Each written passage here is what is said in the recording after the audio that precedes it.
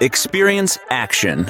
Let's stop just talking about customer experience, employee experience, and the experience of leaders. Let's turn ideas into action.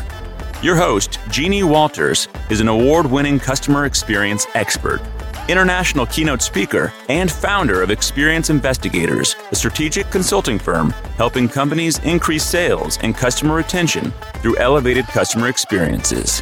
Ready, set, action. 1, 2, 3, 4. Hi, everyone. Jeannie Walters here. I'm so glad that you're here with me. We have a great question again from you, our listeners. So let's get right into it. Hello, Jenny. This is Joel. I'm calling from Ghana and I follow you. I have subscribed to your page so I get every notification. I want to ask a question. My company is actually a bank. I work with a bank. We started growing into CS like 3 years ago and we are fairly new. I would like to ask, what advice would you give us, especially with regards to mining the data that we have, and how can we make our work better? I think that we are doing a lot when it comes to surveys and asking customers what they think, either via email or via phone. But I just feel, when I listen to you, I feel there's this link in tying everything together that is not there. So customer experience does its own thing, marketing does their own thing. How do we merge everything and make it work? How do we really become customer-centric? Thank you. Oh, this is such a good and complex question. And what I love about the way that this was asked, so thank you so much, Joelle, for asking this question, because I think that you touched on something that a lot of organizations really struggle with. And here's what I observe a lot. When we talk about customer experience and we say, well, we started 3 years ago, or we actually are starting now, many times what that means is that we're only kind of tackling the tactics. We're doing some surveys. We might be examining that data. We might be putting together a team that even looks at that data and is able to mine that data. But you said this very well. You said marketing is doing their thing. We're doing our thing. So when it's not connected, it can be really, really challenging. This is part of the framework that we use this part of the framework we refer to as cultural commitment. And that's because it really does have to come from inside the organization and the leaders of the organization. Now, I say that, and sometimes that's not realistic. So what we mean by that is wherever you sit as that customer experience change agent, you are a leader. You can be somebody who makes certain changes. So there are a couple of things I recommend. These are going to sound easier than they are. Am I a buzzkill or what? So I wish I could say this is so simple. Here's your magic wand. But a couple of things I would recommend. Number one, take a step back. Look at why. Why are you doing all of this? What are these tactics supporting? If somebody asks you, what is our strategy around customer experience? Can everybody answer it the same way? And if not, it's time to take a step back, define your mission, define your success statement. Those two tools that we use with our clients, I have seen the changes they can make. It is huge. We have to define goals around customer experience that are not just about, let's create a great customer experience. We have to actually create goals around business outcomes. So that means saying, if we create a great customer experience, what will that lead to for the organization? That's how you get other leaders on board. So if you don't have those tools already, we'll make sure those are in the show notes.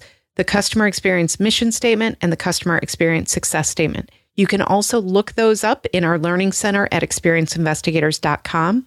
We have guides, we have articles, we have all sorts of things to help guide you through that. So that's number one, is take a step back, make sure you have your strategy really centralized and defined. Number two, do you have a feedback strategy? And what I mean by that is often we ask a lot of feedback from customers.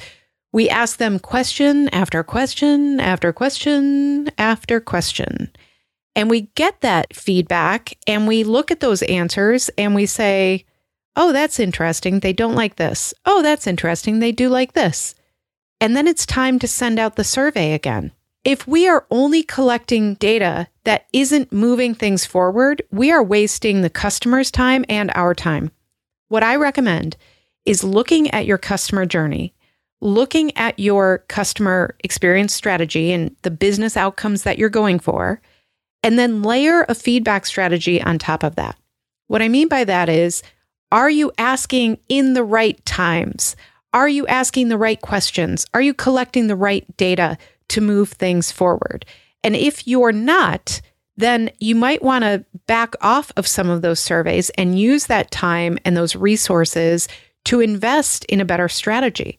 Because if you're just doing a lot of work and putting in a lot of effort, that's not really moving anything forward. And sometimes I say these things and I can tell that people get very uncomfortable because this is where it's easiest to invest in the customer experience. Well, we set up a Voice of the Customer program. We have a new survey. We measure Net Promoter Score. We measure responsiveness rates, whatever it is. Those are simply metrics, and those are tools to actually move to insights that should drive action. But unfortunately, many organizations don't take those next two steps. So they look at the feedback, they gather the data, they send those surveys religiously, and then not much else happens. We have to lead that charge. Sometimes as customer experience leaders, we can only do that through influence. We can't actually go in and change the digital experience. But what we can do is work with those leaders and say, this is what we're hearing. Can you let me know what changes are coming up? Because then we can work on making sure that we're collecting the right feedback for you at the right point in the journey from the right customers so that we can continue to evolve for the better. So sometimes we have to really influence leaders instead of really acting on those insights as well. And then the third thing to become really customer-centric is to make sure that you really understand your customers beyond the surveys. What I mean by that is that if we really understand who our customers are, that means that we are inviting them into the process. We are collaborating and connecting with them on a regular basis. It also means we're leaning into the data we have, not just what we collect from a quantitative, objective standpoint, but what are people saying when they call into your contact center? You mentioned you're at a bank. If they come in and talk to bank tellers, what are those conversations about? Do they ever complain about things there that those tellers maybe don't have a way to get that feedback back to anybody who can do anything about it? Make sure that you have lots of ways to really listen to customers. And then if you don't already, I also really want you to look at those detractors and complainers and the naysayers and the cynics, all that feedback that we get that can feel so yucky to look at. Those are lessons. And sometimes what I like to do is create what I call an anti-persona. The anti-persona can really help you understand how to deliver more for your customers. It's one thing to really understand our customers, but sometimes what that means is we become obsessed only with those who say that they love us and they're going to be loyal forever. Our promoters love us and we love them back. Yay! Yay! And it's easy and comfortable to stay in that happy place. But you know what? If we look at the detractors and the complainers, then that will actually provide some missing valuable information because we're going to understand who those customers are. So we can actually create an anti-persona, explore the data around customers who have closed their accounts, look for the worst social media comments and dig into who those customers are. The other thing that does, if you're really listening, if you're creating places where anybody can capture feedback and provide that, and if you're really looking at those anti-personas, creating the voice of the customer for real. And what I mean by that is instead of just talking about numbers, tell the story of your customers using their quotes, using their social media posts, using the things that you're hearing from your front line. That will make everything more real. And then you can start influencing throughout the organization. So if you have the luxury of really connecting with customers and hearing from them, make sure you're tapping into that. Play the recordings from the contact center.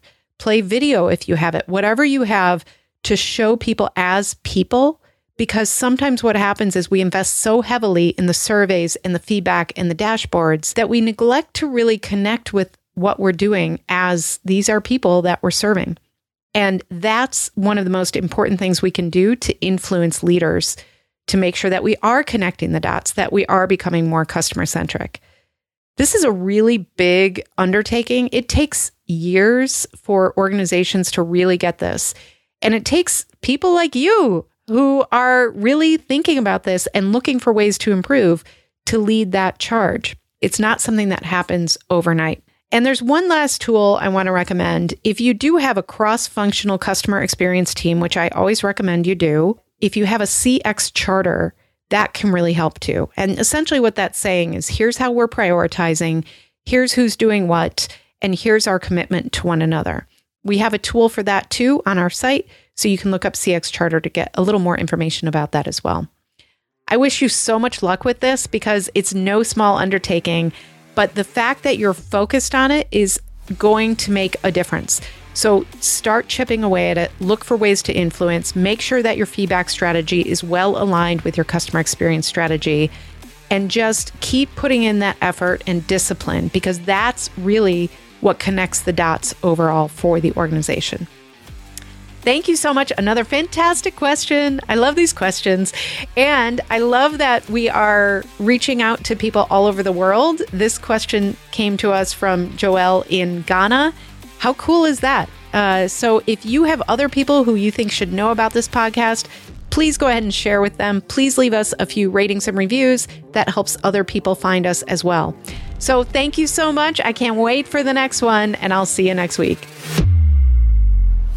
To learn more about our strategic approach to experience, check out free resources at experienceinvestigators.com, where you can sign up for our newsletter, our Year of CX program, and more. And please follow me, Jeannie Walters, on LinkedIn.